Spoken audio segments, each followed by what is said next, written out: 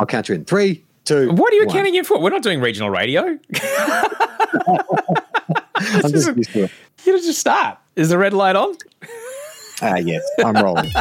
It's that part. Let's get ready for that part. That part. Now it's time for that part. Have you got your headphones in because the baby's sleeping? It's that part. Happy Father's Day, Charlie Clausen. Happy Father's Day, Osher Ginsberg. How you going? This is your first Father's Day. I've had heaps because George is in my life. But this is your first Father's Day. How are you feeling? Yeah, this is my first Father's Day, and it feels good. I actually feel like I've had a very concentrated period of fatherhood in the past 2 months because Jen, my wife, has been working full time, and so I've been the dedicated stay-at-home parent. And at first, it was like, oh man, I don't think I'm any good at this, but like anything, Osh, you apply yourself, you just stick to your guns, and I actually feel like someone once said to me, describe parenthood as it's like getting a toy for Christmas that every time you play with it, you discover a new feature. It's like a transformer, like suddenly it does this, suddenly it does that. And that's what I'm sort of finding about fatherhood is that the initial stresses of it, which is really just about keeping this thing alive, if you can get past that and get to this sort of like 6-month age where they start to interact more and respond. Like now I'm getting cuddles. Now she's saying dada. Now she's doing all these we have games and little things that we play with each other, running jokes and all that kind of stuff. It's actually, I feel like I'm getting the hang of this. Someone asked me the other day, a friend of mine's a photographer and he's doing a portrait series on fatherhood.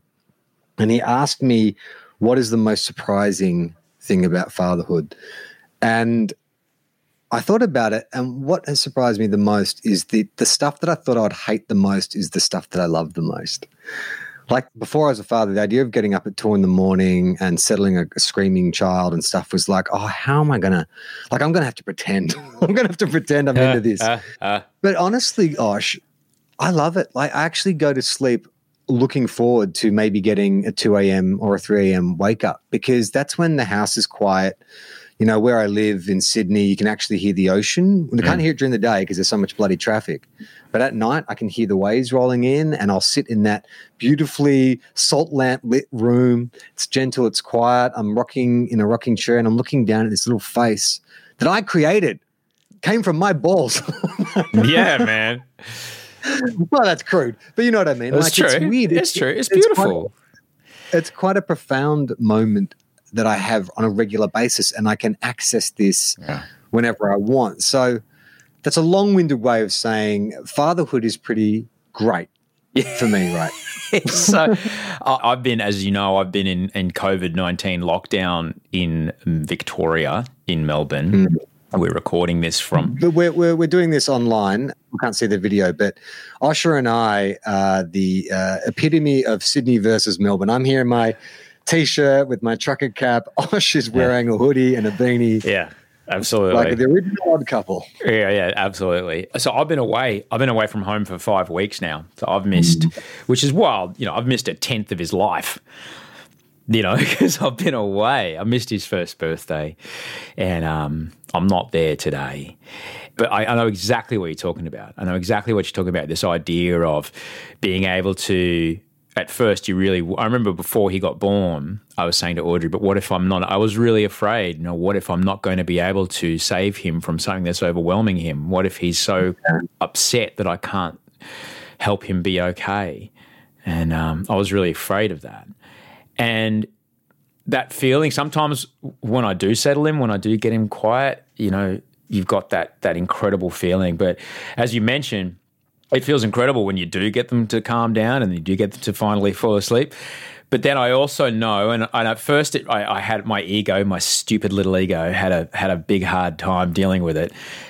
I couldn't get around it, but then now I'm okay with it. Now I just understand, no. Audrey's body secretes pheromones that are different to mine, and so her cuddles are better than my cuddles. They just are. That's what's going on, because my stupid ego kicks in as well, because because I will be with her all day, and I get her up, I feed her, we go to the park, put her down for naps, give her bottles and stuff, and I'm like, well, here I am, Mr. Dependable, Mr. Reliable. But then mum comes home and it's like the Beatles have arrived. Like Iona gets so excited, can't wait to get into mum's arms. Jen tries to hand it back to me. She starts crying, wants to go back to mum. And I'm like, wait a minute. I've been here the entire time. Yeah.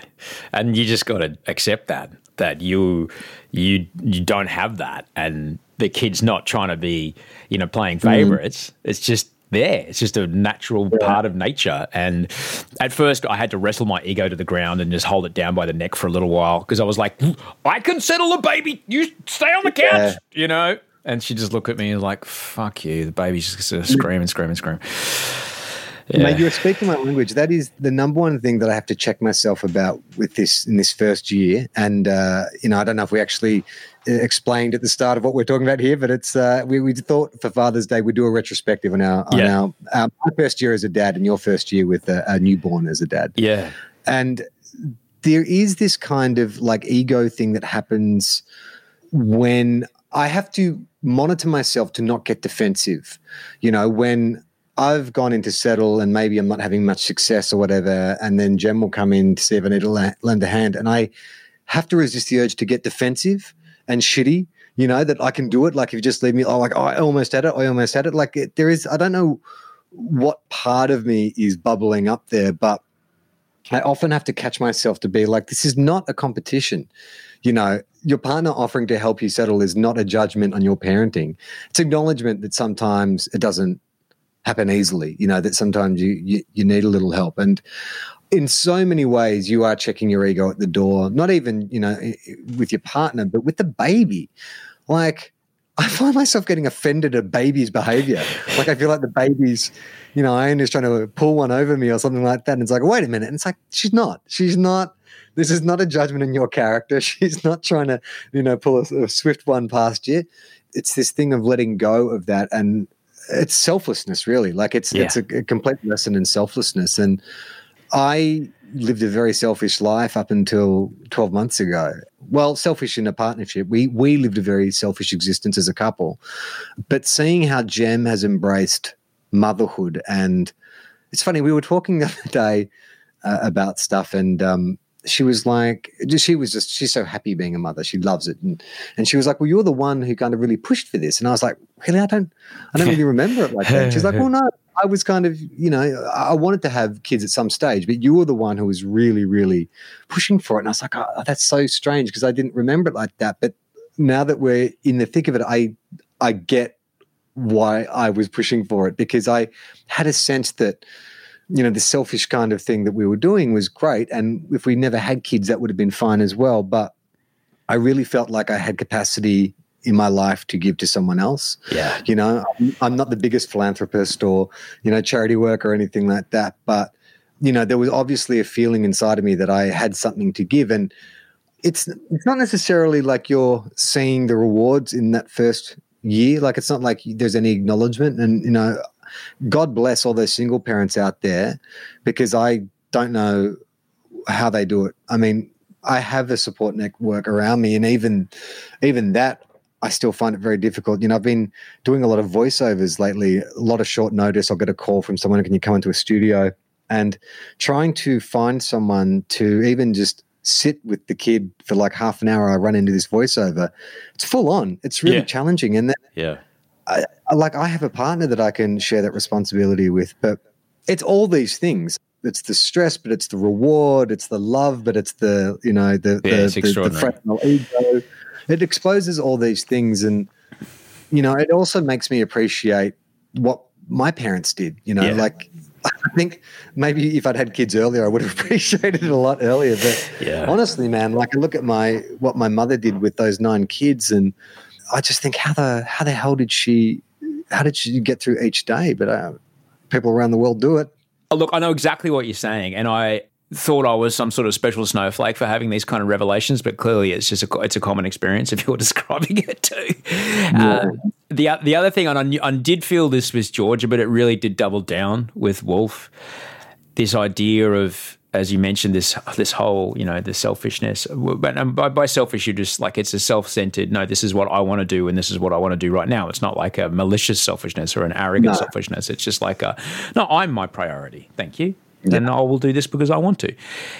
having that taken away from you, you can look at it that way, or you can look at it like, oh, I'm willingly giving it because in return I get something way better than I could have ever imagined. And yeah, you can hear it, and I heard other dads say it before it happened to me, and I didn't believe it. But all I can tell you is that if you're a dad, if you're expecting, if you're worried what it's going to be like, it's going to be great, man. It's going to be really good. And who you get to become, the kids aren't the only ones that grow in the first year. All right. You get to grow. You and your partner get to grow. You as a human, you as a relationship, the two of you get to grow, possibly at the same pace, possibly outpacing your kid or kids, because you just freaking have to. And if you don't, it can be a real problem. If you want to be holding on, no, I go to the footy with the boys, or me and the girls, we drink a box of Fruity Lexia on the Saturday night, and that's always going to happen, and that's how it's going to be. Like, you can hold on to that, but it's going to come a cropper, you're going to go veering off the road. Willingly giving over to it, and then understanding that, the kid's not the only one that gets to grow out of this, that you also get to grow out of this. And this is also evidenced by Maggie Dent, who runs a podcast called Parental as Anything. She told me that when men have their first baby, there's some sort of genetic pheromonal key that you inhale, right? Mind-blowing. That sets off a trigger in your brain that stimulates a growth of neuronal pathways, an explosion of brain growth that you don't have, like an explosion of brain growth well outside of when your brain stops growing in your 20s, to help you deal with the new cognitive load that is required by fatherhood. Right. So you actually do get to grow, like in an actual way, and it's freaking brilliant. I listened to Sean McAuliffe talking about fatherhood years ago, and he was saying, the greatest thing about fatherhood to him was realizing he wasn't the center of the universe. Realizing that, it's not even realization, it's just kind of accepting the fact, because you're right, you can hold on to your old lifestyle if you want. I would argue that most people, they don't. Like, something, it's not just the chemical shift, but everything shifts. I mean, that life that we had 12 months ago, or, probably more 18 months ago, feels so foreign to me now. We've talked about this in the upcoming season of Dad Pod, but the things that I loved about, my life pre-children is suddenly completely inapplicable, irrelevant now. Like my apartment, for instance. I love my apartment. I loved it. But now that I have a kid, it's everything about it is just impractical for having a child. And, that's not to say that's a bad thing. It's just like an evolution. And you do really kind of start to understand this idea of, if there is a purpose for us being on this earth, then this seems to be it. Even at the basic level, but we're just meant to subdivide and spread, like we're some kind of virus. Yeah. It makes sense, because I just feel so content and happy in that family unit. Not that Jim and I weren't happy before, but something does change on a very primal level when you have this kind of young life. And even on just a purely aesthetic level, like looking at her and seeing her change every day. Have you ever had this moment with Wolfie where you've put him down for a nap, you'll come in an hour later and he looks like he's grown or he's changed? Absolutely. Like a different kid. And it's for sure. I mean, and for someone, like myself, and, you would relate to this with anxiety or whatever, what a great way to stay grounded and in the moment.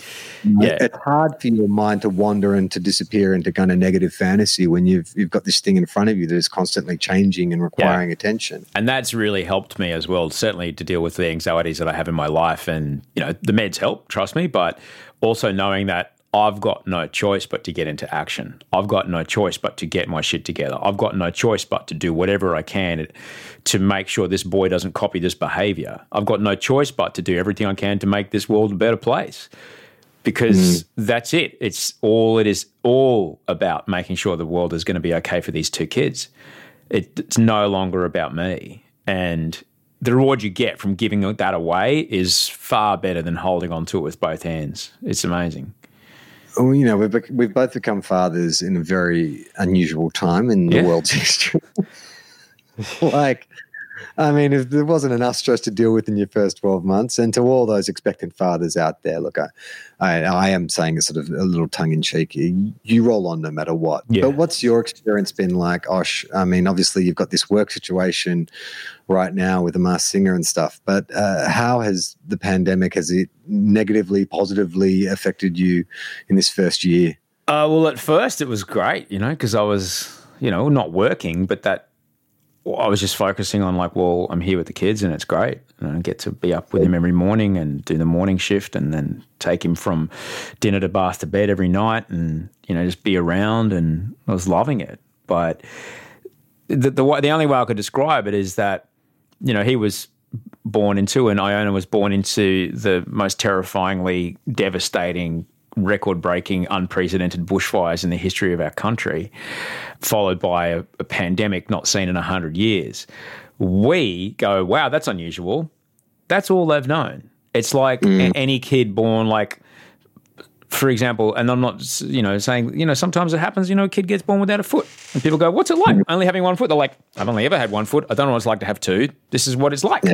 And so with this situation, with these externalities, I'm sure we'll still be able to do all the things that need to get done. We'll still be able to create memories. We'll still be able to bond. We'll still be able to make sure these kids grow up and have, a good pathway to follow and a good, sense of right and wrong and a good sense of being of service to others and trying to be the best humans they can. There's a selfish part of you, though, right, isn't there, that looks at your mates who have kids that are school age and you're seeing them with the whole homeschooling thing and you're like, all right, I've got 5 years to work this shit out. I've got 5 years to come up with a plan. Yeah. If there's 2 hits and we have to homeschool, it's like, how do I deal with this? I'm looking at my nieces and my nephews and I'm like, okay, how do I deal with that particular conundrum? It's the homeschooling thing. From what I can tell from most of my friends, that seems to be the toughest thing about the pandemic. But like anything, man, we'll figure it out. You'll figure it out because we have to figure it out, because there's no other option but to figure it out. We'll be all right, man. We always do. We adapt. We overcome. We're humans. We have that ability. Yeah. That's the thing that makes it happen. Sitting next to us. Yeah, we do. Like, what are they doing? That seems to be working. Yeah. All right, let's do that, everybody. That's how it's worked the whole time. And in fact, that's part of the reason why we, on Dad Pod Season 2, we get so many dads who are further down the line than us. So we can basically ask them questions like, hey, man, what do you do around this? Can you help us out here? And I thought we got some pretty good dads coming in on Season 2, which is going to be really good. We did record it a little while ago, but we're looking forward to getting it out as quick as we can, which will be good. Like a well-baked cake. We kept it in the oven a little bit than usual. We wanted to make sure it was just right. Yeah, it's still moist, don't worry. It's still moist. Now, Osh, before we wrap up this Father's Day edition of Dad Pod, I thought we could play a little bit of Father's Day trivia. How do you feel up? Do you feel up for that? I'm ready. Go. Okay, so this spans a bit of pop culture. Like ordinarily on Dad Pod, we like to induct someone from pop culture into the Dad Pod Hall of Fame. We're not going to do that this time around, but what we're going to do is a bit of Father Day trivia that centers on dads from TV, film, and popular literature. So it's multiple choice. Yeah. Don't feel worried if you don't know the show or the movie in question, because I'll give you a chance, a 1 in 4 chance of winning it. There's no prize for getting this right. It's just the personal pride in being a good dad on Father's Day. Okay, question 1. Are you a Trekkie? I have been known to be one, yes. Okay. In the Star Trek spin-off Deep Space Nine, Except what was for that the name? show. What was the name of Captain Sisko's son? Was it A, Cody, B, Mark, C, Aaron, or D, Jake? Oh, fuck. I'm going to say Aaron. It was actually Jake. Okay. Jake Sisko. That's a good name. Right. Okay, question 2. This is a former entry into the Dad Pod Hall of Fame, Atticus Finch from To Kill a Mockingbird. Yes. Not only had 2 kids, but he had to deal with a town of angry folk. What was his job? Was it A, a minister, B, a lawyer, C, a doctor, or D, a writer? He was a lawyer. There you go. He's no fancy big city lawyer, but he was a lawyer indeed. Oh, it was a good lawyer. That was a good scene. Oh, Gregory Peck. Ah, geez, I really should have pre-read these questions. This has been cancelled. Which one of these stars was the daughter of Cliff Huxtable, the dad from the Cosby Show. No, let's skip over that one. No, this is the daughters. It's the daughters. all right. Was it Denise Huxtable, Donna Huxtable, Diane Huxtable, or Danielle Huxtable? Denise? Correct. There you go. Question 4. Wally West, comic book character Wally West, loved his 2 kids and his wife and was a superhero by day. But what was his superhero name? Was he A, the Green Hornet, B, Ant-Man, C, the Flash, or D, Daredevil? Ant-Man? It was indeed the Flash. Wally West took over from Barry Allen. Jay Garrick was the first Flash, then Barry Allen, then Wally West. Did you watch Little House on the Prairie? Big fan of that show at all? Fuck no. It's one of those terrible American shows that was on in the middle of the day when you're homesick from school. You hope something good was on. It was like this. Like, what are you watching this for? It was a wagon. Michael Landon, right? Yeah, Michael Landon. Yeah. He was on it. How many daughters did Charles Inglis have in Little House on the Prairie? A, 1, B, 2, C, 3, or D, 4? Probably 4, because there was no condoms. It was 3. He had 3 children. And a big pile of condoms. I'll have you know, she used all right, then. George Banks was the dad in the musical Mary Poppins. Which one of these songs did the character sing as the lead vocalist? Was it A, Feed the Birds, B, The Life I Lead, C, I Love to Laugh, or D, Step in Time? I'm going to say The Life I Lead. And that is correct. He also sang the cracking "Let's Go Fly a Kite Up to the Highest Height." It's a great track. I haven't seen Mary Poppins in a long time. If you want to see the most it's Dick Van Dyke's attempt at a Cockney accent is just, it's terrifying. Lois Griffin is married to who in Family Guy? Peg? No, Lois is married to, what's his name? Do you want me to give you Peter Griffin, Chris Griffin, Mickey Griffin, Francis Griffin? Oh, Peter Griffin. Yeah. Okay, question 8. Which of the following is not a surrogate father figure in their respective TV shows? A, Rupert Giles in Buffy the Vampire Slayer. B, Sandy Cohen in The OC. C, Andrew Martin in Ringer. Or D, Luke Danes in Gilmore Girls. All shows I've never seen, so I'm going to guess the OC one. Andrew Martin is the father in Ringer. I've never even heard of Ringer. Yeah, you just copy-pasted this off the internet, didn't you? 100%. Oh, I love it. Great. So, it's about American shows from a timeline that I wasn't around for, so it's brilliant. Well, we're moving into the world of literature now, so maybe you'll have... Is this like 20 questions? How many are we going to go through? We've only got 4 more to go. Okay, great. Jack Gladney, the father from the book White Noise, is an expert in what? A, ethical hacking, B, the phallus, C, sociology of fame, or D, Hitler studies? Oh, my God. White Noise? Let's say Hitler studies. Correct. There you have it. 3 more to go. Arthur Weasley, father of Ron, belonged to which house during his time at Hogwarts? A, Ravenclaw, B, Gryffindor, C, Hufflepuff, or D, Slytherin? Audrey's going to kill me. She knows all of this stuff. Hufflepuff? Gryffindor. The worst. Mr. Incredible worked briefly as a claims adjuster. What kind of claims do claims adjusters investigate? Insurance. Is it A, insurance related, B, mortgage related, C, redundancy related, or D, pension related? Oh, say insurance? Correct. Great. And last question. The surrogate father, George, in the movie Erin Brockovich, enjoyed doing what in his pastime? A, surfing, B, horses, C, motorbikes, or D, carpentry? Motorbikes. Correct. There you have it. How did I go? I don't know. I wasn't keeping score. I'm sure you did fine. I got to say, I was probably 7 out of 12, which, look, 7 out of 12 is a pretty good dad score. If you can get 7 out of 12, you're doing better than half. Yeah. As long as the baby's still breathing and not bleeding at bedtime, you've done it perfect. Are they fed? Are they rested? You've done it perfect. Well done. See you again tomorrow. That's it for our Father's Day edition of Dad Pod. The new season will be coming soon, so just check your socials to make sure. Check our socials, I should say. Yeah. No, don't check your socials. No. Check our socials. Yes. Release date on that. Lots of great guests in this new season. Very excited to bring it to you. And Osh, what's your tagline? I go to bed. Happy Father's Day, Charlie. Happy Father's Day, mate.